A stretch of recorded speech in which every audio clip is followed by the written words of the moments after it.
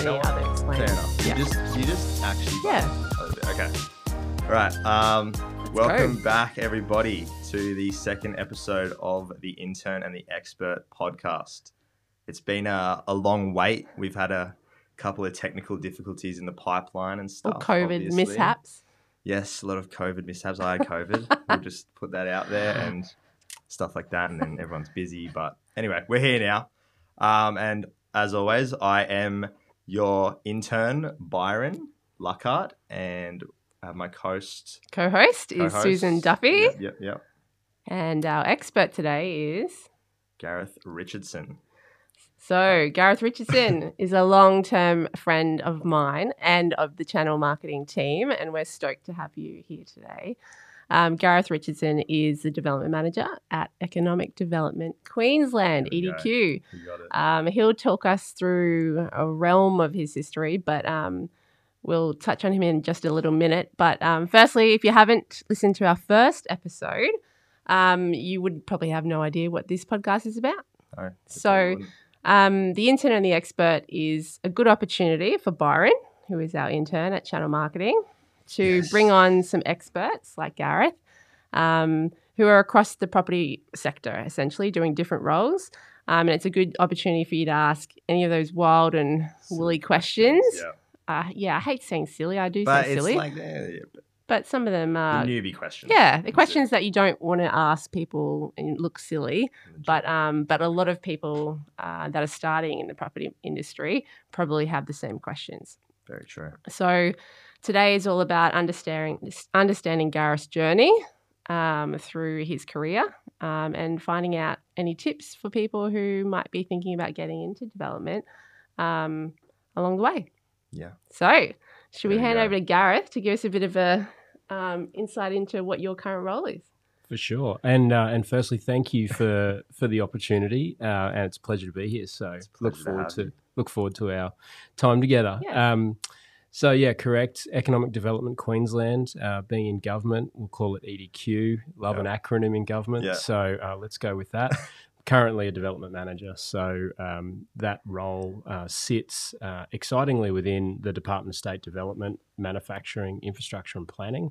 And EDQ is effectively the government's property service. It's a real estate business. It can be a development company, can be a planning authority, can be a regulator. So a really powerful... Jack of all trades. Yeah, really powerful vehicle for government to deliver effectively economic development for Queensland. So as a development manager within that team, the team has multiple functions, but my urban development team is about doing those things typically that the private sector struggle to do or won't do because of the value propositions or the costs or the constraints. So really interesting projects that you won't find in the private sector typically, and it's about recycling a site, recycling capital, attracting private equity and private investment, and basically stimulating growth in an area which otherwise wouldn't be stimulated by the private sector.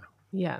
I remember you telling me about some of the things you did, and I was like, what? That's not a normal development manager's role. And I think, is it because some of the projects you work on might have a long-term, you don't need to get return immediately. They have a bit more of a longer-term outlook as to the profitability of that project as such? Yeah, it's a really interesting question because it ultimately comes down to how do you define value. Okay, so in a private sector development company, value is typically a derivative of a return on your investment or the legacy that you leave or the income generation that you create as a passive income stream or as an income or as an asset. So it's a really easy metric, and they're well understood by banks, by insurers, by the market. Where we play, it's a little harder to define value for a number of reasons, because ultimately we're doing things either to stimulate growth and bring forward the investment or even clean up another part of government's legacy. So one of my jobs at the moment is redeveloping the site, which is a 3.5 hectare site, superfluous to government land, that was abandoned in the 90s, full of contamination. So we went in there thinking we were going to spend roughly on contamination, the bill turned into, overnight. Oh, wow. And so, but that's government's role in cleansing that site, making it development ready, and now we're attracting about dollars of private sector capital off the back of that government investment. So that early heavy lifting, whether it be infrastructure, whether it be decontamination, whether it be whatever it is to make it development ready, that then the private sector has the confidence to come and invest in partnership I feel like with you government. need a different mindset as a development manager doing what you do.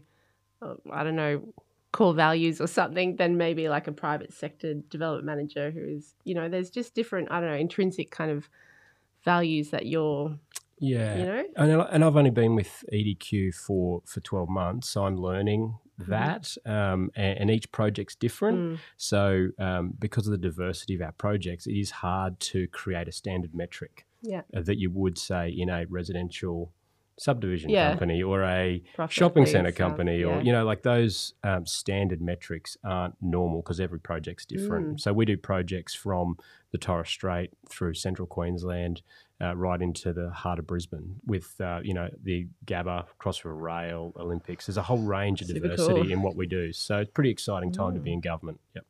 Yeah, wow. I reckon we could do a whole podcast on your role and all the cool stuff you're doing. Yeah. But let's take it back. Hey, let's take it back, yeah. Let's take it back know all the way back. How we got here. What did you start? What school did you go for starters, and how did you kind of? Yeah, that is going back a while. We're going back to the roots. We can go back to 7th Avenue, Palm Beach. Eleanor Primary School, that sort of stuff. But yeah, definitely enjoy the Gold Coast. Schooled here. Eleanor Primary School. Still got some great mates from that time. Did you go for a surf this morning? I didn't this morning. No, it's because I had to get up and do my hair. I had to do my hair and prepare to be on camera today. I took this, really exfoliate. Absolutely. Still enjoy surfing with mates from primary school at Eleanor. Went out to Somerset at high school because my dad was a teacher out there. So went and did that, which was good. And all through, I guess, school, I had an interest in geography, economics, architecture, drawing. See, is that a boy thing, like geography? I don't know. Like, how did you get an interest in geography? Or I can't relate, but I think I'd say it's definitely environmental. So as a family, we'd always go on drives or camp trips or grew up early days in New Guinea, so very exposed to other cultures, other countries, different environments. So what did your dad teach? He's a PE teacher, so he went to Port Moresby International High School. So we went up there as a rookie, which was good. But all that stuff just feeds your brain, and I think it is definitely environmental. But had a passion for cities, places, people. Didn't really know how that was going to play out through high school. Ended up through university in Brisbane doing a Bachelor of Built Environment. Hang on. That's gone too quickly. Jump ship. Yeah. So you're interested in geography, and then, so did you guys go to the same school? No, went to a different school. Actually went to the rival school, All Saints. There you go. The Very rivals, good. Not real rivals. I actually got heaps of mates from Somerset, but that's always kind of like rugby's the biggest sport at All Saints in Somerset, and it's always like, oh. Yeah. So when I went to school, they had like a career day or something where like people came in and explained what different, business degree or, at school, at my school, you could either do business, I think it was nursing and teaching, like there were the three things. So for me, like the fact that you jumped into a degree in whatever seems so foreign. It wasn't even talked about at our school. Like, how did you know you wanted to do that? Did you have a guidance counsellor, or work? How did that all fold out? Good question. I guess with the combination of those things, went through grade 10 with the guidance counsellor. You get to pick work experience, which was a thing. That's so good at school. Like, it's really beneficial. So I signed myself up for surveying, thinking that was like outdoor adventure. Doing some work out in the field. So ticking a few boxes. Yeah. What's surveying for those that don't know? Surveying is basically it's all off the basis of property and the measurement of of land. Land. Effectively. And so surveying allows people to draw up boundaries and measure what they own and put pegs in the ground so people know where they live and where they don't live. Frontage and depth of lots. Yeah. And All things of that like stuff. Love Yeah, some of really these. important, really important. And I probably pretty nervously just went off to work experience and found out that I think it was February or March in the middle of Jacobs Well cane fields, either holding a staff out in a cane field. I was either going to get bitten by a snake or run over by a sand quarry truck. And trying to do maths at the same time, I was thinking, this is not really for me. So I actually have to thank the guidance counsellor for exposing me early to a career that I didn't want to follow. And at that Although we point- love our surveys. Yeah. love surveyors. I actually, so deciding I didn't want to do maths in the sun for a career, I then went back to the guidance counsellor and asked if I could do work experience in something else. Given that Which the is end what of work school, experience given is that the for. end of school was kind of coming Looming. closer, I needed to fill out some forms to go to university Right. if I was successful enough, Yeah. and needing to know what that might be. And actually, it had an influential, I guess you could say, mentor, but he was a significant person in my upbringing at Scouts. Yeah. He was a Scoutmaster at Palm Beach. He also happened to be the head town planner of Albert Shire Council, which was pre-Gold Coast City Council, and he knew Where that did Albert Shire boundaries go it was from? it was Do you being even remember Albert No. Shire? I No. don't. yeah, so Albert Shire was the country shire behind the Gold Coast. So it used to be Gold Coast, which was basically the high-rise strip and a few canals, and then Albert Shire was the same Tweed Heads to Beenleigh, but ran out to Springbrook and Yeah, right. and all of the area that's now the hinterland. So he was the town planner, and he said, "Look, I think you should have a look at town planning." And I actually, I'm the guy you need to come and see. So come and do some town planning work experience with Albert Shire Council. Yeah. So yeah, Was that paid or not? no. It was a couple of weeks unpaid through school, Okay. and interestingly, found myself at Albert Shire Council. Really opened my eyes up to what town planning could be and the role of cities and growth and development, and filled out my forms to do Bachelor of Built Environment at QUT, and then ended up doing a Masters in Town Planning off the back of that.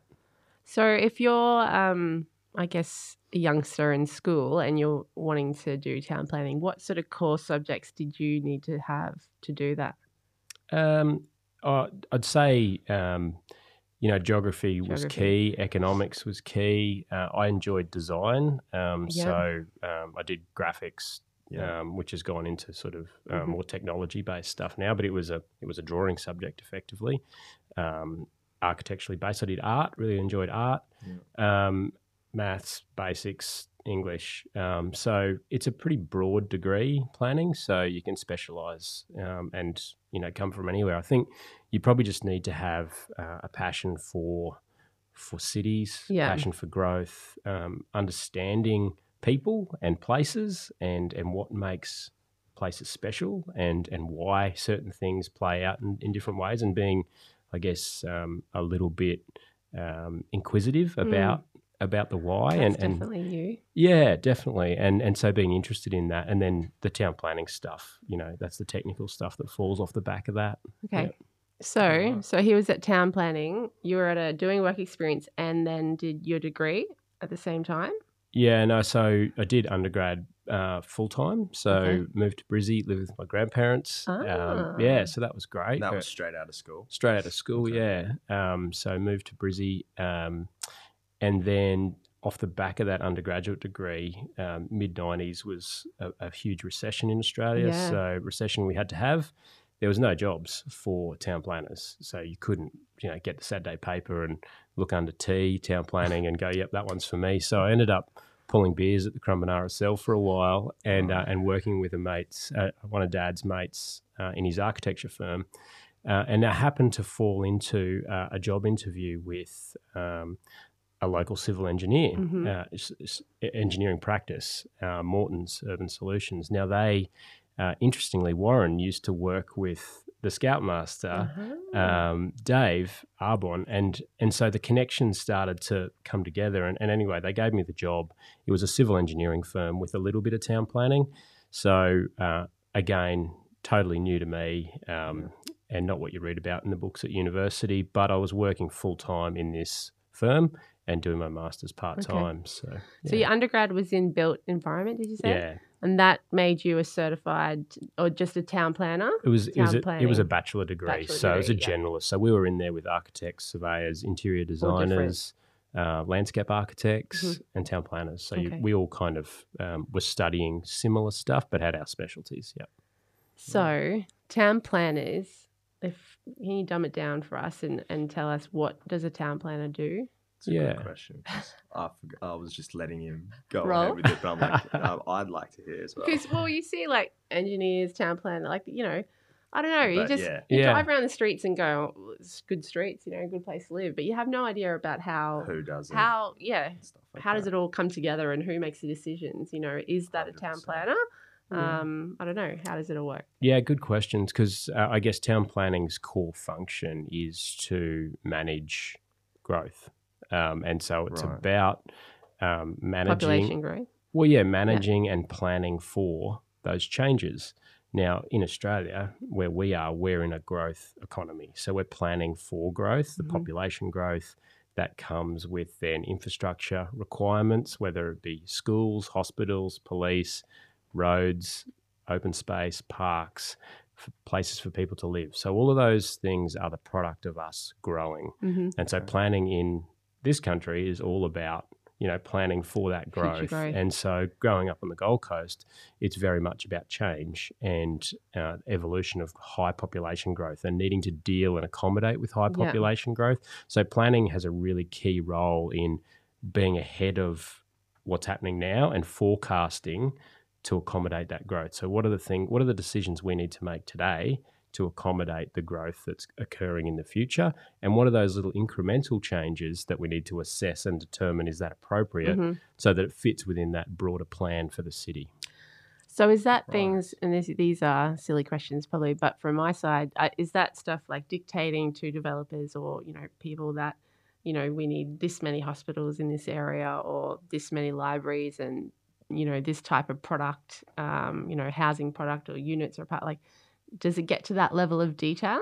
Yeah, all of that. And in really simple terms, there's a strategic side of town planning. Yeah. So that would be like the policy setting and the higher order planning. So really on a citywide scale or on a Southeast Queensland wide scale, like in a region, sort of saying, okay, where are the hospitals going? Where are the services? Where are the housing? Where are people living?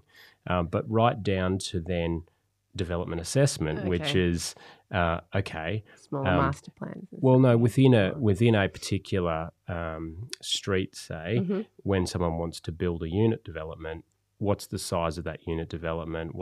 How many car parks do we need? How does it going to respect the neighbourhood as it currently is? Yeah. But how does it fit within how it's going to be planned? And that's the piece that super cool, like pretty important role. Yeah, so the decisions that people make are really at that front end strategic side of things in policy setting and setting the future vision and future plan, and then on an incremental basis assessing development applications and development as to whether it complements and furthers that plan. And if it doesn't, then there's often a whole range of decisions that have to occur, and some of those include the community and some of them don't. Yeah. Okay.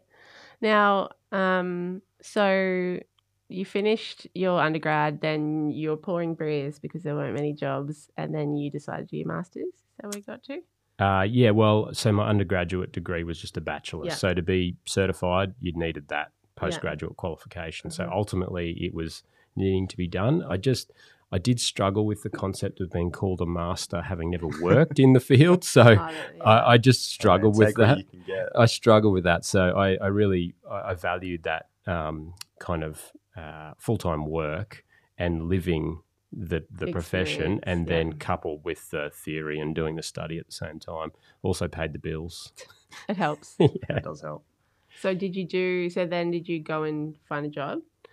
Yeah, so my first job actually in between starting full time, I did the 4 months in Mackay as a student planner. Ah. Yeah, so because there was no jobs around. And that was paid or unpaid? No, this was paid, yeah, Okay. but it was like a student secondment for 4 months in Mackay, and it was to backfill effectively their planning team Yeah, right. during holidays and stuff. So yeah, it was a great experience. I went up there, worked through Christmas for a couple of months. Was that with Morton's? No. No, Mackay City Mackay Council. City Council. Yeah, so this was before I started. Yeah, you know, Okay. kind of full time. This Yeah. was a kind of between undergrad and Gosh, between my Mackay's masters. changed now. Well, you've got friends in Mackay. Yeah, Mackay's changed. Interestingly, did some great stuff up there.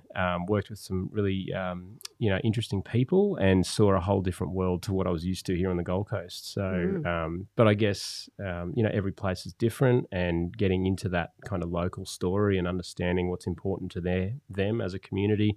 Didn't matter that I was from the coast; I could still, learn a bit and contribute. So, yeah, it was good.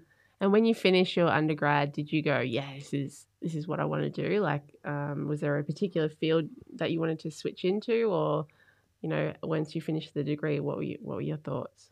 I think I'm really lucky in that I've been able to follow this profession through, and I've changed roles and, from planning now, I'm a property developer effectively, but it's all within the same sector. Sphere, yeah. And I'm really lucky that, I guess, having that early passion for it has continued with me, and the roles have changed and how I've operated, whether I'm working for an authority, for a council, for a consultancy or a developer. It's just all within the same sector for me. So I guess I'm really lucky, maybe one of the few that kind of started on that work experience journey through uni, first jobs, to now still be loving what I do. So your first full-time job was with Morton's? Yes. Okay. They're good. They're still great, aren't they? Great. Yeah. Great Gold Coast company. Morton's There's a company. question Yeah. I don't even know. Well, Morton's is a company on the Gold Coast. Are they just planning, or do they do also? No, civil engineering. Civil engineering. Yeah, civil Yeah. engineering. Yeah, so and planning. So yeah, Gold Coast company doing a whole How'd you range of go stuff. doing full-time hours? Struggled a little bit to struggled start so with, like bad. just with the not being able to surf at the right time when having to surf on the weekends when everyone else was surfing, I guess, and student night Were was they still in Southport then? a Nerang. Nerang. Okay. Yeah, Nerang. So Right. yeah, they're in Southport now, but yeah, still great guys. Still Yeah. catch up with them, and probably those formative years have at the time shaped me and allowed me to go on and become a developer Mm-hmm. and a land developer, which I think understanding the civil engineering side of property allowed me to move into that kind of Stockland land development business. Because civil engineering is a degree in itself, isn't it? For sure. Yeah. Yeah. But you were just exposed to that through your time at Morton's. Yeah, definitely. Yeah. So they're a civil engineering really firm predominantly, so really got an awareness. And I think they sort of, like an intern, took me on and showed me a lot more than what I kind of thought I needed to Yeah. know. They took me on the journey of this is what the company does and here's all the other stuff that, land development is about, not just the town planning part. So yeah, that was good. Cool. Mm. Then what happened? Well, what did happen? I finished my master. No, I didn't finish my master's, actually. I got my certification, finished my master's thesis, What was your master's in? town planning. Okay. Okay. But I did my thesis in renewable energy, actually. So the land use That's where implication. your green thumb comes from. Yeah, so I did. 25 years ago, I did a piece on the land use implications of renewable energy and looked at wind farm development. Wow. Yeah, so this was you were telling us before. about this. Yeah, so this was before there was a wind farm in Australia or even a turbine that was generating, more than domestic power. Yeah. And I did my dissertation or the masters. Really enjoyed it, and it kind of sparked because of the case study work I was doing elsewhere. British Wind Energy was one of my case studies, which was southwest of England. So having missed out on a visa for Canada.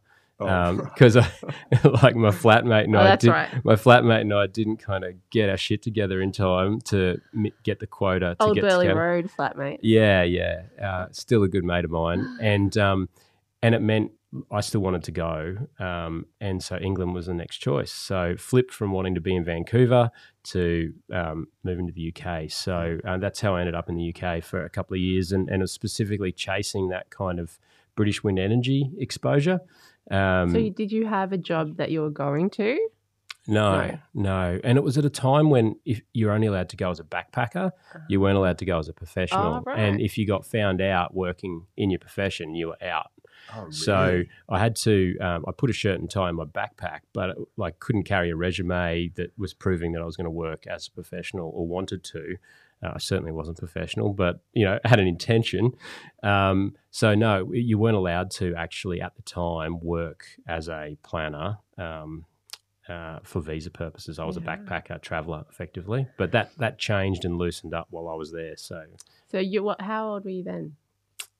21. 21. Yeah. So you've got work experience under your belt. You've got your undergrad. You've got some full-time experience. Yeah. You kind of know where you want to go, and then you went up. I'm going to have a break. Yeah. So I didn't take a gap year, I guess, after school or anything. I just rolled straight through.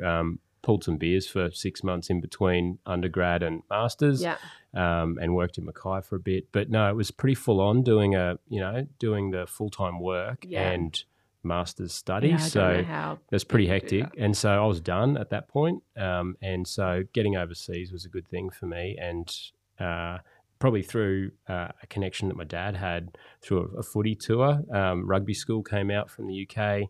They came here, played at Somerset, and one of their coaches from Somerset wouldn't go out for dinner with them. They were putting on dinner at Oscars on the beach at Burleigh, and I was a poor uni student. Dad said, do you want to come and fill in and come for dinner with these English coaches? And I said, who's paying? And he said, they are. And I said, brilliant, I'm in. So came to Oscars and had a great night with these coaches from the UK. And they'd said, look, if you're coming to England, look us up. We'd love to catch up.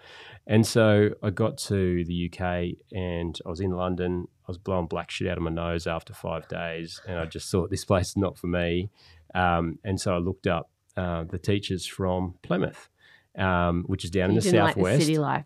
Is that what you mean by black? No. I don't know. Didn't fall on my feet. Let's say, or maybe I didn't. Have you been overseas for a gap year? Well, you were going to do it through COVID, or something. Sorry. Were you going to go to UK? Yeah. I was going to just go for a gap year over with my uncle. Okay. But might still happen. Never know. We'll see. Highly recommend it. And having went as a professional, I guess that opened up the next 2 years for me, which was great. So where's Plymouth? Down in the southwest of England. Mm-hmm. So that's where the wind farms were. So I went, awesome, I'm going to go see these guys. I can maybe get an introduction to British wind energy and everything will be happy. Got down there, pissing with rain. British Wind Energy's head office is nowhere near this school. Anyway, so they happened to have a job. They said, look, we need a resident tutor here. Someone like you, we can give you board and lodging. You got to look after 100 lads twice a week. And do you want to do it? And I'm like, yeah, no worries. Cool. Because that means I got food, I got a flat, and I can chill here for a little while and just recalibrate and work out where I'm going to be. And how old were the boys you were looking after? They were 10 through to 17. Wow. Yeah, and this is probably where having Dad as a school teacher, I kind of understood schools, I understood kind of all that stuff, and so I've enjoyed education and being a part of all of that. So, and not being a teacher is great because you can kind of be that mentor, kind of not father figure, but you're kind of like the guy who's guiding responsible, but not level with them and not have to be all. Like, I'm not the housemaster. So that was great. So did that, and kind of landed in Plymouth and thought I'm just going to play guitar, read some books, go for bushwalks, hang out for a while, do this, and just see where I go. That lasted about 2 weeks, and I'm right. That lasted about 2 weeks, and I was like, I got to get my shit together here. And so the council, it was a bit like it's one of the largest cities in the UK, big council. I thought I'm going to go down and see if there's a job in the planning department. Pretty naive of me, I just rock up. Actually, it was through the school. There was a contact they gave me guidance counselor at school. I went and Yeah. saw him. I said, "Can you link me in with the Did you? council?" Yeah, and so At the he's place where you were working, at school. Yeah, and so he said, actually, one of the kids at school who played rugby, his dad's the head town planner. Oh my god! And so I'm like, Just- cool. Can you give me his details? I rang him up. Came in for he said, come in for a chat. So I came in and saw him, and he said, That's how it works. look, we've just done a restructure. I haven't got any positions for you, but great you're here. I know you're here. If I can help you, I'll let you know. And I was like, no dramas, no obligations. But because I don't fully appreciate how you work and how you operate in UK system of planning, can I do a bit of work experience so that if a job comes up here or anywhere, I kind of know a little bit more about what's going on? Yeah. He said, yeah, fine, no dramas. Come in tomorrow and I paired me up with the transport planning team because I think he thought that they were had a bit more Under-resourced. exciting stuff on, or Okay. they had a bit more work on. And anyway, I did. And so So then were you doing the job at the school and this? yeah, but the job Okay. at the school was 2 nights a week. So Okay. it was like a Tuesday night from 3 till midnight and then every Saturday from 3 till midnight. Okay. So it You was, had a bit of time. yeah, plenty of time. And so, saw him next day, rocked back in with a shirt and tie on that I bought at some charity shop around Corduroy the corner. jacket? No corduroy jacket. God, damn. But the boys are both in corduroys today. love a We bit know. of cord. Yeah, Matchy, can't go matchy. past it. And anyway, I started chatting and got on really well with the transport planning manager. And he said, we need someone like you. I've got a job for you. And so started on contract and was there for 2 years working in transport planning and development assessment. So, and on contract. So it meant I could work for 2 or 3 weeks Yeah, that's and then crazy. piss off to Europe for a while and come back. And So let's pick that That's apart because just- I that- feel like that's the turning moment. Yeah. Well, not definitely. turning moment, but that is something, that skill of, what you did there, where you just walked in is kind of, I feel, what a lot of people maybe in this era or Definitely wouldn't do. of your I mean, I age. can't even say I would. well, you kind of I'm did it more a little like- bit, but Well, sort of. But So like, what's- there's what- there's what a do you connection think- there. I wouldn't be like just going there why is that? not expecting. I don't know. Maybe it's. I don't know. I'd probably just try and look for stuff that's actually Available. available. Yeah. See, I reckon I learnt some lessons really early because it was the recession, right? So there weren't jobs in the paper. Mm. There was no, like, the jobs that I expected to be advertised just weren't there. Yeah. So Yeah. from day one, I've had to find every job that I've wanted. So I've created the pathway as opposed to sit there and apply Yeah. through traditional measures. And I think having to do that through that recession is kind of then built that kind of, you just create your own pathways and you make Yeah. your own career from an early stage. And so at that point, when I got my first job, it was being aware and being open to what might be, Mm. but having the confidence to ask permission Mm-hmm. is the thing. It's no difference to a sales transaction. Like at some point you have to ask permission Yeah. and ask for someone's business or Yeah. ask for your permission to turn up. And so Yeah. it is a big step to actually find the right person who's got the delegation to say yes Yeah. and then ask them the question, would you mind if, and also be willing to do it for nothing Yeah. is. Do you think you had, because it's taken me a long time to, I guess, not be in sales because I'm not really in sales, but to have the confidence to kind of ask for the work or, like you said, and a lot of it came down for me just being confident in the fact that I have something to offer that these people need in return, right? So Yeah. I'm not begging for your work. For I'm sure. offering you something that as a client you really need. But that can take time of confidence. But do you think that you did have something that you could offer them when you were asking for the work experience? No, I was desperate. It I was yeah, like, that's I right. was like, I needed to be paid here and That's I need right. a career. But that then also is the ultimate driver, right? Yeah. So for me, I was completely motivated to further my career, Mhm. not pull beers in the pub like Yeah. everyone else was doing. I wanted to, use the time to grow from an experience So perspective. what was really That's driving awesome. you? That was it really driving you that you knew what you wanted to do, Yeah. and yeah. you just you're ambitious. You Well, I wanted think to the get, difference for me was if I'd had a gap year when I'd left school, I would have been pulling beers and I would have seen the world differently Yeah. to having gone through university and studied and done a whole range of like kind of different stuff, which maybe narrowed my focus about what it was I was really interested in. And I actually understood myself a little bit more about what I was passionate about. And then going overseas became an extension of both of those things. It was like, here's the shit that I want to see, and here's the stuff I want to learn about. And the two kind of drive you, I guess, in terms of your path that you take, but not being too fixed about anything. Like we also used to joke, what's planning? And it's like, well, plans are for building houses, kind of like, and I'm the worst. I never knew what I was doing the next day or the next week. But I guess, and actually that's a funny story. When I came back from the UK, I did actually apply again from the UK.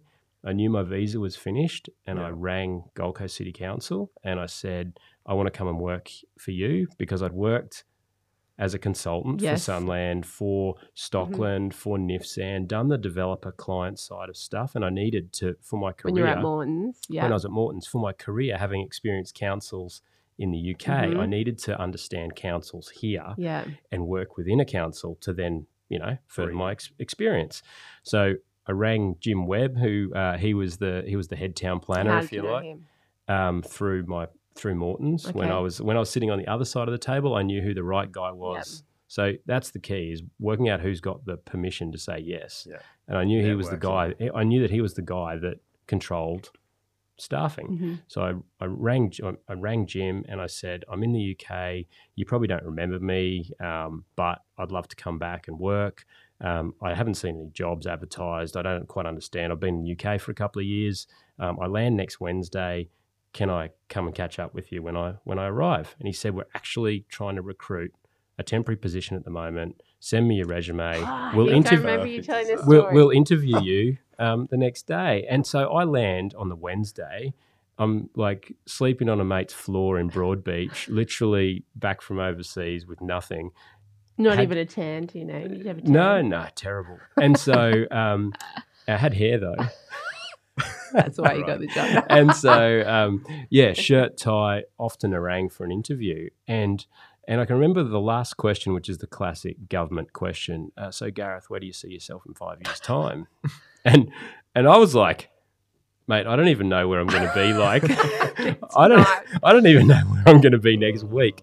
But what I can tell you is I really want this job, and I would love to work with the council and learn what it is you do and how you do it. Where I see myself in 5 years' time, mate, I cannot answer that question right now. And I left. And I didn't realise that, anyway, I got the job. And years later, talking to the HR lady who was in the interview and Jim, who was the boss, they both cracked up at the end of the interview and were like, that's the most honest answer we've ever had to that question. I'm sure I've answered that so wanky before. Like, where are you going to be in 5 years? Try and give them that one. I'm going to be here working for you. It's a really good question, but it's a really hard question to answer. Yeah. And I think that for me, the right answer was that. Know what you want to do, but keep yourself open to opportunity. And so, another one, you don't know what you don't know, right? So how do you know where you want to be in 5 years' time? Because what you learn and what you experience along the way will shape and change where you're going to end up anyway. So you're always going to be somewhere different. I guess it's having that forward and strategic view will help you make those decisions along the way. I think your honesty with yourself has been the main key that's kind of helped you with everything, and even with that interview. Just because you keep it real. Keep it real. Which is good, which is great. And I still do that now. The way I run my business now, the way I run our team, I'd say very genuine, very honest in a leadership style or in the way I do business. So you want to, share your success and share your loss and take everyone on the ride. And the people you want to work with and stuff like that will appreciate that as well, which is always great. You don't want to be trying to do something that you're not, and humanises it all. Come through. Yeah, well, you spend so much time at work. You want to if you're trying to fake it, it's hard work. If you're at work, you want to be genuine. You want to be real and enjoy what you do. I agree on your other point that you made earlier, where you were saying that this day and age, people are so used to Seek.com and so many of those platforms where jobs are listed and the kids just go to the website and apply for jobs. But there's this, we didn't have that then. I mean, we had papers. I don't think the Career Mail had it. But but so back then we had to seek things out. Like I remember walking the streets of my town and just literally like introducing myself. That's how I got my first job. But yeah, now it's like, okay, here it is on a platter. And so kids get into, when I say kids, it's not kids, but you know, your age, get into the mindset that, oh, well, if it was available, it would be on the platform. But there's so many jobs that aren't even thought of. Exactly. You know, yet like when you came to us, like I didn't know, I wasn't No. about to advertise for an intern, or your role wasn't being advertised. Like you've got to make the opportunities happen. And I've learned that as well, like networking really, and living proof of it sort of with people like, you know, you had the people in the UK that could help you that way, and then move across to that. And then when you came back, you knew who was running that part of the Gold Coast Council and stuff. But like, even I've learned that like networking and knowing people really Being can get genuine. you a long way. Yeah, like there's networking, and then there's, you know, with every touch that you have with someone that's in your field, having a genuine interest about what they're doing. Yeah. And I think that's where you're different. Like, you know, you'll, whoever you're working with, you genuinely want to understand what drives them. And so the conversation you have with that person is strong enough that you can then call them and go, oh, remember we were talking, you know, and then, I don't know, I think there's. And people remember it. Yeah, rather I agree. than the person that's tried to put on an act. Yeah. Just to, you know. Yeah, I agree. No, I think It you're works in. spot on. The you know, and being confident enough to value what you can offer, like in a sales and marketing space, or even just in a professional service, whatever it may be, any trade So doesn't who's matter. the confident one out of your mum and dad? Where did you get this from? Where did you get that trait? I think it's a whole range of people. You know, I've been lucky enough to have fantastic parents.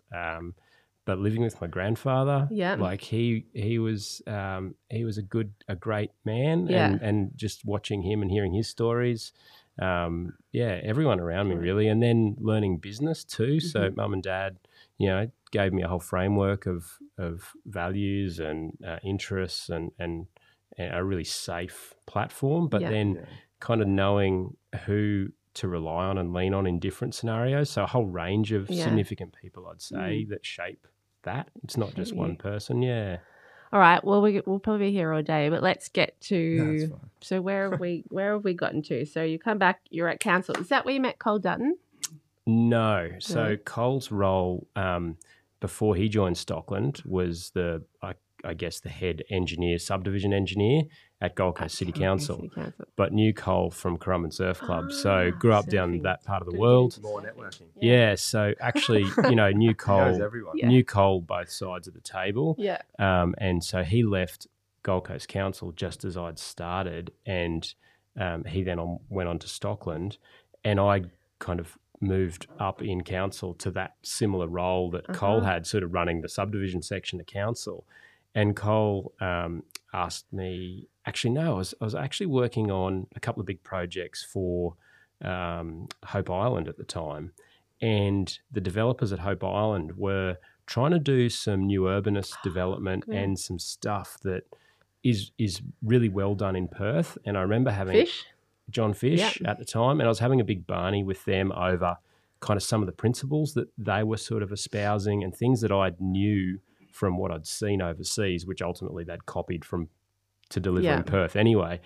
So I put it on my boss and I said, I can't negotiate with these guys because I haven't seen their point of reference. Send me to Perth. I'll need to have a look at what they're talking about. I'll come back and it'll be, you know, we'll find that happy medium and I'll be able to negotiate on behalf of the city in a far better scenario so we can have that point of reference.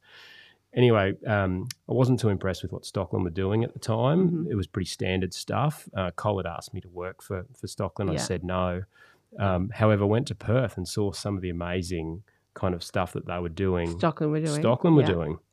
And I came back and never negotiated anything with John Fish, but rang Cole up and said we need to have a beer at the surf club, and on the back of a coaster basically signed me up to join Stockland. Cool. So, Very cool. again, just an opportunity that presented itself. So you were inspired by the diversity of whatever Stockland were doing in WA, and it kind of lifted your thoughts of what else was possible. Yeah, definitely. And probably I did find that I was, if I was to reflect on where I was at the time, I was probably a bit narrow focused on what was happening in my bubble and getting out of that and seeing what else was possible and being open to change and, and not being so narrow on my views assisted me to make that change. So, came back, resigned and started with Stockland pretty much the year before the global financial crisis. So what, 2007? Yeah. Okay. And what role was it at it was so I was a planning and design manager.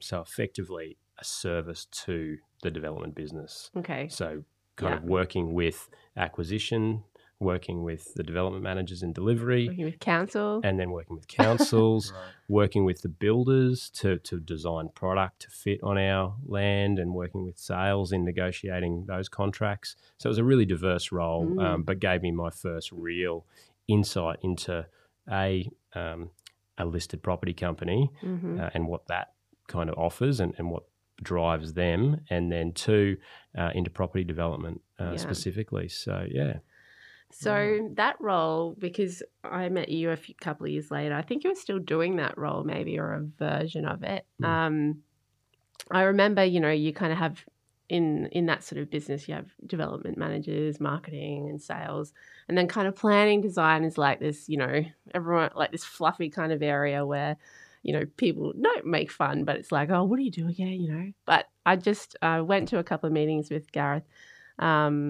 where I fully understood what was happening. So, your ability to kind of, and I always think this is your trait, but obviously it's a trait of the role as well, your understanding of council's requirements of what they're trying to get out of things, then you have to balance that with what Stockland is trying to get out of things. Those metrics we talked earlier about, it's got to be profitable, blah, blah, blah.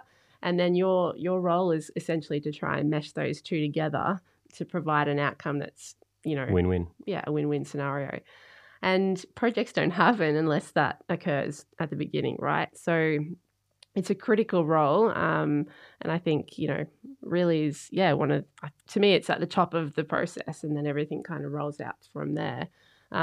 Is that what you, like reflecting on kind of your role when you were at Stockland, do you felt like, does that sum up kind of what that role does? Yeah, it was a really diverse role, but similarly, Cole was very open with me. He said, this is a new role. There's a need, but you're going to need to make this your own. And I can't. So what would KPI, like what would have been, like how would you have measured your performance on that sort of role? Yeah, it was kind of a role that had probably three core functions. First one was working with the acquisitions team. So working with them about investment risk and where to buy, what was the time frames associated with the assumptions that they were putting into their commercial models. So how long is it going to take us to get this approval? How much is it going to cost? Are we going to end up in court? What's the risk profile around this project? So working with them, so the commercial managers in acquisitions, shaping up those kind of parameters for buying, because you make your money not when you sell something, it's really about when you buy and how you buy. So really important, like selling stuff actualizes the profit, but upfront is where you either make or break largely a project. And then it's about managing that on the way through. So acquisitions, and then secondly with the development managers about implementing the projects and working on the projects. And then thirdly, working with the sales and builders and customers to make sure that what we'd set out initially as a vision and as a project was actually being delivered on the ground for our customers and mums and dads with houses and builders and the like. And keeping abreast of how things are changing, right? So absolutely. And I thought I was probably one of the lucky ones because I had a full end-to-end customer experience for a project. So right at the front end, who are these people, where are they coming from, what's our vision for this project, right through to actually sitting in kind of builders, sales officers, drafting plans with them, and then through to covenant approval and building. So it was it was a good offer that Cole gave me, but I'd probably say he's one of those guys that has shaped my career. And the way he thought about things, his leadership style and leadership skills, like council's not the place, or government typically, for great leaders. And I didn't really know that at all at the time. And so I guess what I learned at Stockland was not just around property development, the planning, design, and ultimately development management stuff. That's pretty universal as a skill set, but it was that leadership space and the people space that I really enjoyed and learnt a hell of a lot, and probably shaped me most today. Yeah. Cole Dutton's a good egg. Yeah. We like him. So your role then at Stockies, so can you give us an example of maybe, when a market has shifted and, they were selling X sort of stock, and where, you've had to go, hang on a minute, it looks like things are changing, and you've had to kind of go back and redesign and work with the team to execute that? Yeah. So in terms of the 20 years plus I've been in the sector, I've learnt most through that global financial period where business just changed overnight or stopped. Now, when it didn't stop, it stopped for us in the markets that we were playing in. There's still a market there in delivering housing. It just wasn't the market that we were geared for. And so overnight, we needed to shift our business and find that new market. And it's not easy for property to change quickly because there's approval constraints, there's then delivery constraints. And so you can't just one day say, I'm selling 800 square metre lots, and then overnight I'm selling 250 square metre lots, because they're the first home buyers that can A, get money, B, need a house, and so you're active in that market. Upgraders then were ceased. Absolutely. Ceased. So the established market froze. No one was upscaling or upsizing at the time, which was our market. Yeah. So we had to change overnight. And so that was a fascinating process, because I think we all suspected it was changing, but it literally happened. One day we turned up after Christmas and there were no inquiries, no customers. And we literally sat around the boardroom and were like, what are we going to do? And you did have a few in the development business going, well, I've got my pipeline approved already and I've let these contracts. It's like, what's the point of building that stuff, mate? Because no one's buying it. But so if you just look at your role in the business as production, that's fine. But as a business, it's a pointless exercise building the wrong product. And then there's two things. There's like the delays of changing plans through council. So there's opportunity cost of like, have we got enough time to make this change, or do we just pause that particular development front and bring on another development front that had a different product offer? So I really enjoyed that time of change and the ability to go back to first principles again. So, midway through projects, actually going back to the start and saying, who are our customers? Where are they coming from? We should what be do they doing that want? all the time, right? Absolutely. But I think when you're in a good market, you get a bit fat and lazy, and you just kind of, you don't have the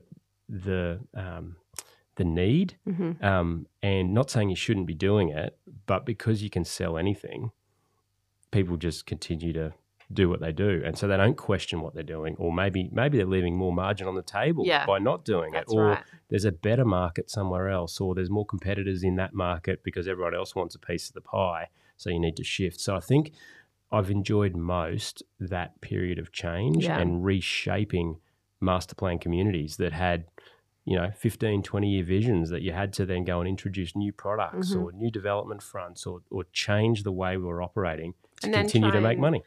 Convey to a customer that they actually want to buy a 300 square metre block. That was the interesting part. So we were back in the day delivering 600 square metre plus as the standard lot size, 4 or 5 bedroom homes, and everyone was borrowing $600,000.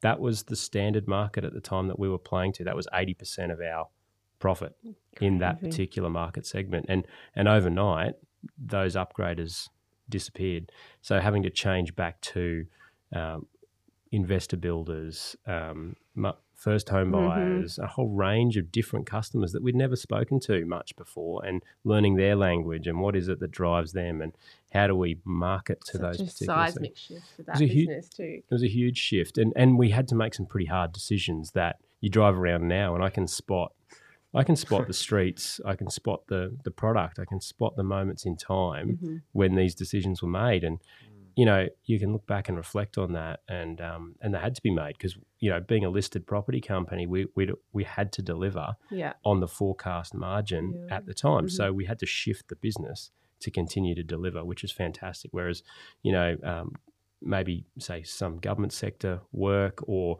small privates can afford to either keep doing it because they need to do it for other reasons or stop. We couldn't afford to stop, so we had to change, which was really a blessing. Yeah. I think that is what I love about property. It's just not, you know, you're not doing the same thing every day, you know, and thank God for that because it'd be boring. But, you know, you've got market fluctuations, you've got so many things that can ebb and flow. And I find the same passion in the same area, you know, being able to go, okay, let's review what's going on and go, well, actually, we could target these people, get a bit more money. And, you know, I think that's the same sort of thing that I love. Yeah, Cool. So it's interesting where we are right now. I get the feeling that we're in a very similar position where housing affordability is a real problem.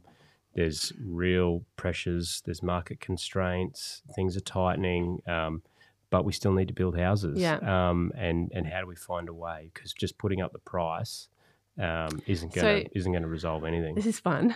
So crystal balling. What about the intern? He's I was going to say that. We need a question here. I'm so like, I'm just trying to take it all in, and I'm like engulfed in this conversation, and I'm loving it, to be honest with you. I'm like, I don't even need to be like talking.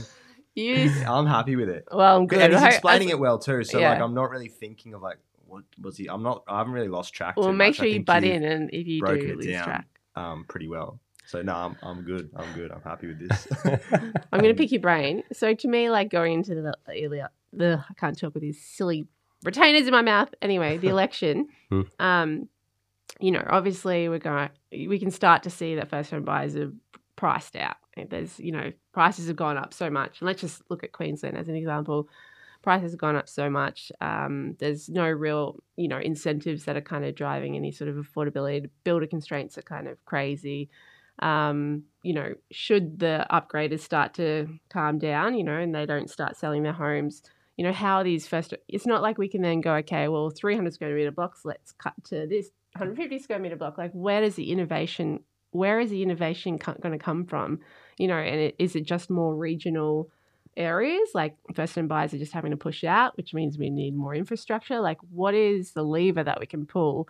I mean, I've seen Labor's incentives, but you know, I just don't feel like it's going to be enough of a needle mover to kind of get that first home buyer kind of going again and sell more houses. Like, I don't know. Yeah, well, it's I guess there's one thing that's true is like the housing market is such a complex matrix. Okay, so it's not one thing. Yeah. It's a combination of things, but we all have a role in accepting that we've got a problem. Yeah. So the first thing is like accepting we've got a problem. Yeah. And I think those in the sector knew we had a problem long before the election. Yeah. It's just now that it's really starting to play out and hit mums and dads, and everyone's talking about housing affordability again.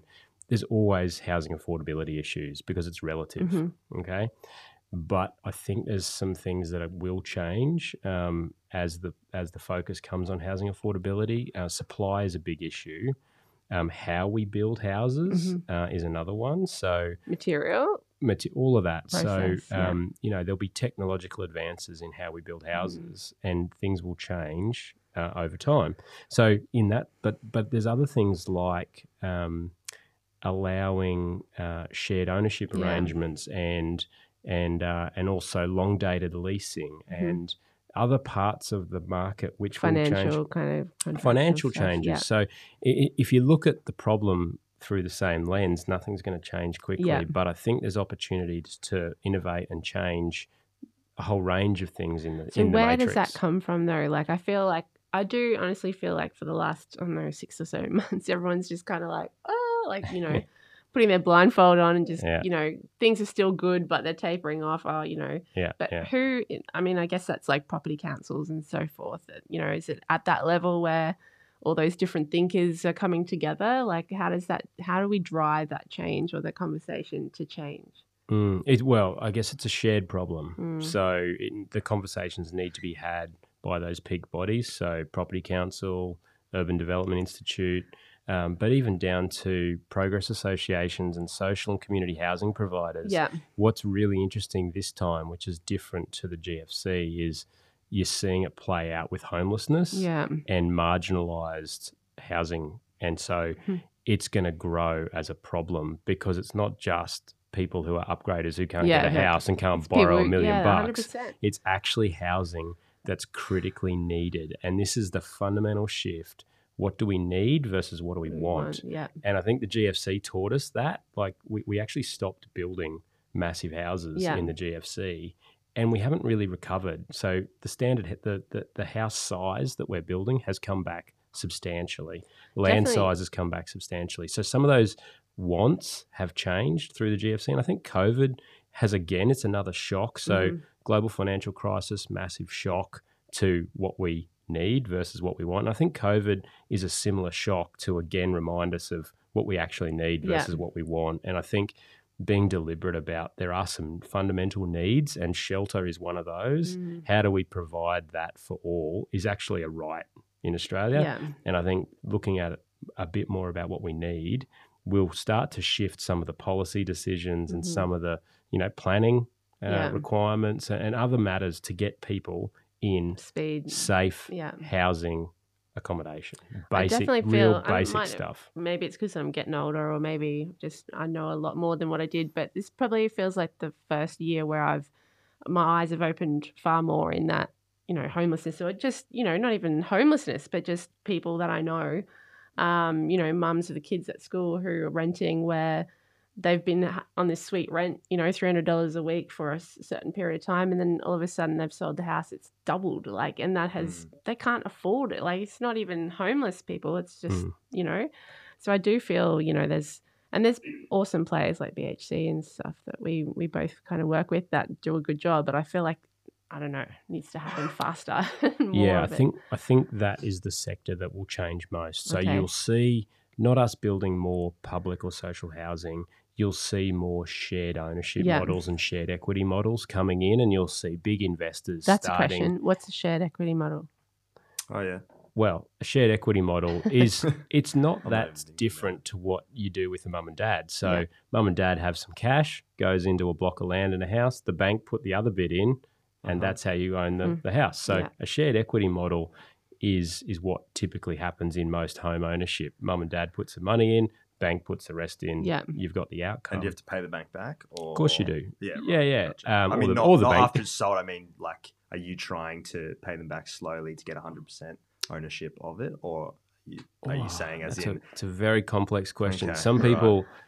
Let's just say in simple terms, yes. Mum and dad buy a house, they take a 40-year loan, they want to pay it off in 40 years. So when they retire, they're debt-free. That's the simple answer. What it would mean, though, is rather than having, say, a bank who are going to charge you maybe a higher interest rate, there might be someone else who comes in and owns part of that house. Okay. Now, mums and dads do this for kids all the time. They play guarantor or they'll spot you some cash that you have to pay back over time. But what we're seeing is institutional investors are now wanting to play in the residential space, which typically they haven't before. So in Australia, the majority of the rental pool is with small mum and dad investors. And so as a result, people buy and sell and make decisions that affect them, but it doesn't do anything for the poor tenant. So as you start getting institutional investors coming in, so you have basically asset grade accommodation, it then means people could rent in a building or in a house knowing it's not going to be sold overnight because it's actually build to rent models and things exactly. like that. So our models will continue to evolve and we're in that pioneering phase where there's some new products coming out, build to rent, those sort of things, and they will continue to evolve. And I think the policy levers will move to allow more of it to happen. There's a lot of barriers at the moment to entry, but there's a willingness from capital to play in the residential sector than ever before. Good. So it's exciting. I think there'll be some change. Yeah. All right. So then obviously you went from Stockies to where you are now. Is that right? Yes. How long were you at Stockies for? About 11 years. And sort of moved from the planning and design space through to development manager and senior development manager and went kind of from the land business into the built form business. So Oh, yeah, retirement living, That's right. building childcare centres, medical centres, that sort of stuff. So, did that, which was nice. And moved sideways into state development and planning for a Yeah. little while, for a couple of years, just to get me closer to home and closer to the kids and all that More stuff. Yeah. But that was good, like put me back in government again, and through being within the department, working out where I wanted to be back in, property development Yeah. again.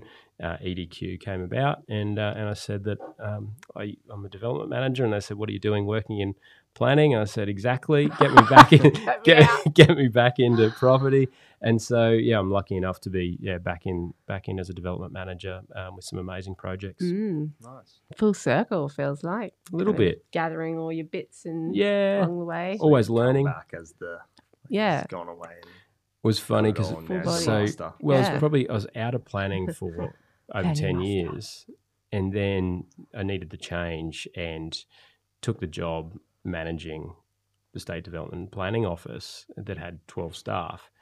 And I remember walking in the first day as manager of this team, and I was like, I really don't like town planning anymore, and I don't understand what you all do anymore. And they all looked at me and were like, Great "Who's-" hire, that one. I was like, who is this guy? Like, how did you even get the job then?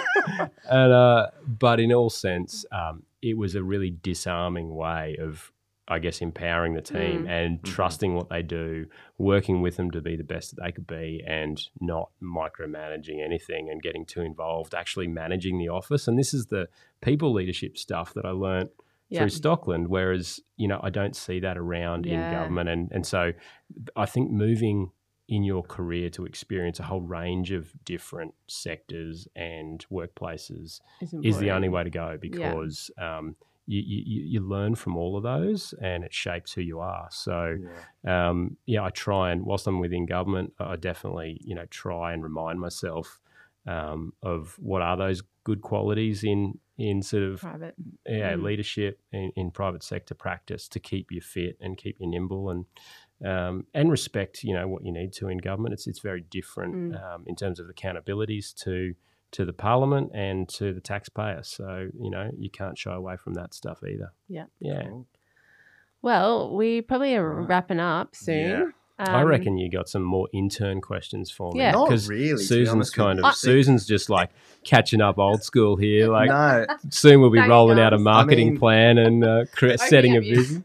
Little, Setting a vision for a new project. little- but I mean, end of the day, it's just I'm like, it's good just listening and kind of seeing how you started from to where you got to now and stuff like that. I don't really have too many questions per se. I think you've explained What it about tips? well, and it's kind of top 5 tips. well. I for was someone gonna buying. that was gonna be my wrap up. Is like, but I think we kind of got the answer. I was gonna ask you, what would you tell to someone that's about like 21 or just out of school, sort of, that wants to maybe do what you do or do something else in the property sector. But I think the answer would be perseverance is key, sort of. But like, because that just kind of, it goes to show that you knew what you wanted, sort of, but you just kind of kept going, and you didn't really take no for an answer. You're like, all right, well, I'm going to find a way, and here you are.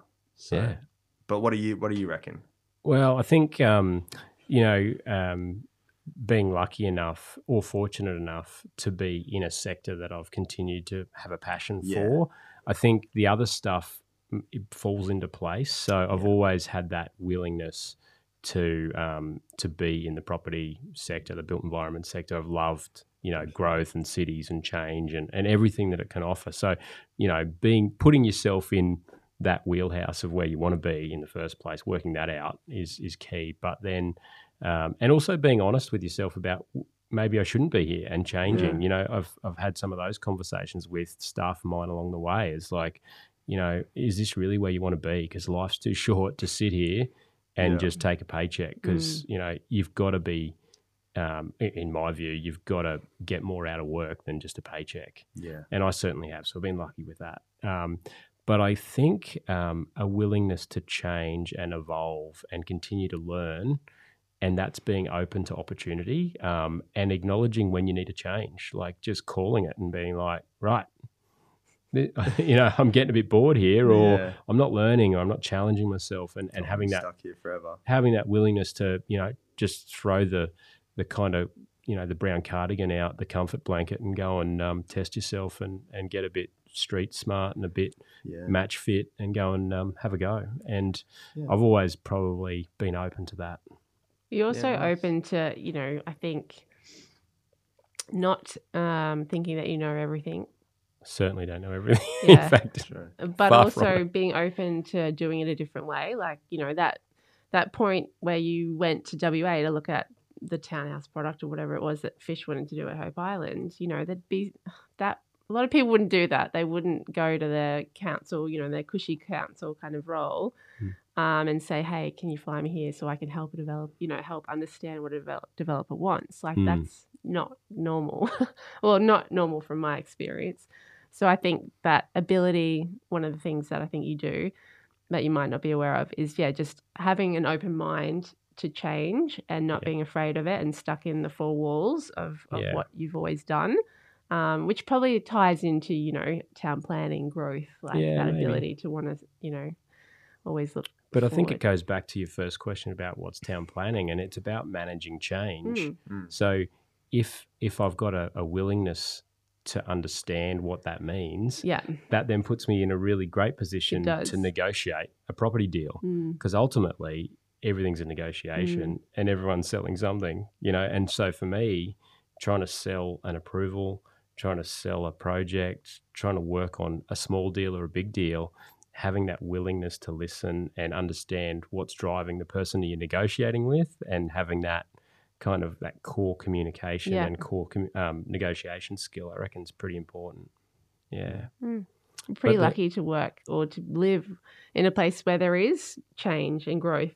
Like there's a lot of countries and cities around the world that aren't growing. Well, that was a big shock for me coming from here, where we were building, thousands of houses on every hill that was rolling west of the Gold Coast, and high rises going up to then going to the UK and Plymouth, where their population was in fact in decline, and there was big poverty, big kind of urban renewal projects trying to lift the social capital in certain areas, and being a real problem.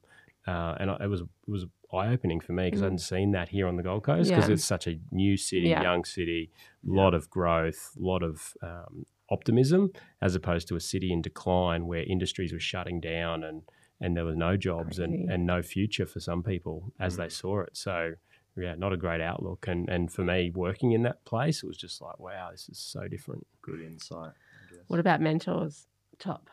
Maybe you top 3? Yeah, I think the key there is the way you put it is mentors. I don't think you should ever get too carried away or rusted on to one particular view. You definitely want to take on insights from a range of people, because everyone's got different experiences and will offer you different insights. And so you definitely want to surround yourself with good people. And I think because I had, mum and dad being in a different space to where I was professionally, it forced me needing to have Find those others, significant mentors. And I've been lucky enough, I still check in, with my first boss, Morton's, and I still check in with Dave Arbon. He still surfs at the Alley. Still check in with a couple of significant people now, the likes of Cole Dutton and others that have shaped me along the way. And I think you hold on to your mentors. If they're good, they'll grow with you and they'll share your success. But definitely that's stuff that you've got to take the time to invest in, and it goes both ways. Don't assume that they're not getting just as much out of it as you are. So, and it can become a one-track mind. It can be a real friendship, like in terms of that shared collegiate growth. They want to see the best out of good people as well. So, yeah, definitely, I think, but you've got to earn the right. You can't just expect. Yeah, cool. And what about any associations or anything that the youngsters can get into that might help them, or any groups that you would recommend or anything like that? Yeah, there's some great networks and groups out there, and I think social media and digital media has connected people more than ever before. So whilst we used to have like a student social group or an industry sector group, and that were your bunch of mates, now that's kind of gone global. Yeah. You're connected through a whole range of different networks. So definitely work with those. Face to face, we're in the people business, so make sure you invest in those relationships. And Learn definitely how to drink beer. No, not at all. Not at all. No. It's everyone's got their own vices, but I enjoy a beer definitely. And What type of beer? any, it's all variations are He good. doesn't care. But that was my first job, right? So knock off. Warren shut the office at 4:30 every Friday afternoon and put on a carton of beer and a plate of cheese and some wine. And so we Very came Australian. Yeah. but we came together as an We should office. do that. We came together as an office and we talked Yeah. and we shared and we grew those bonds that you don't get because everyone's running hard, everyone's doing their own thing, everyone's working. And for me as a graduate, I'm like, yeah, cool, 2 free beers like that.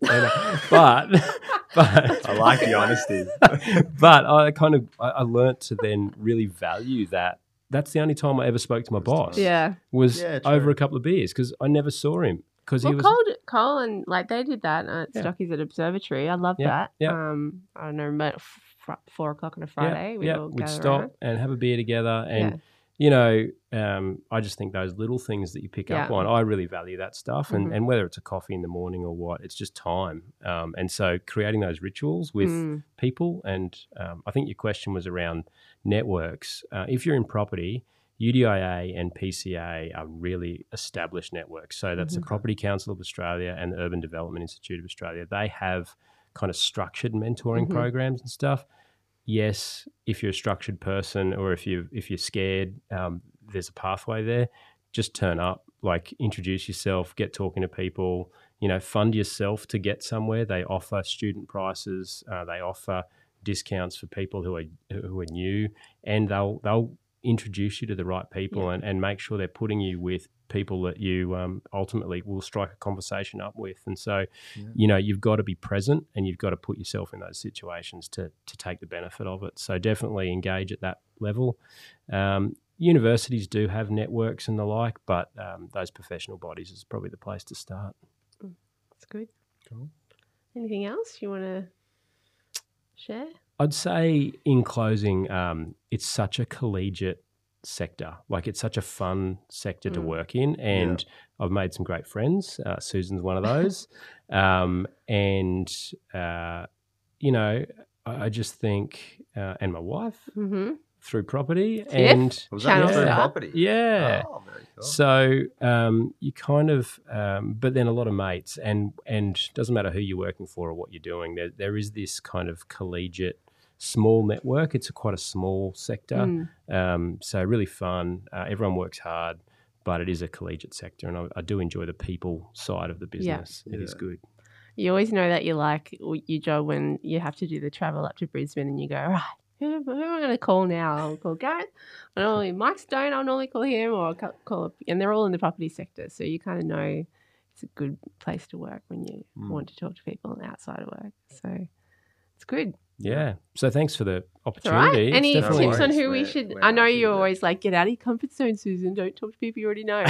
So any tips that for next guest, do you reckon? Yes. I don't Or know. maybe a field, a particular field. So we've town planning, kind of. I think we're just gonna have to see who's up for the job. Really, Yeah. brainstorm a little bit. No, I reckon like property is such a broad sector.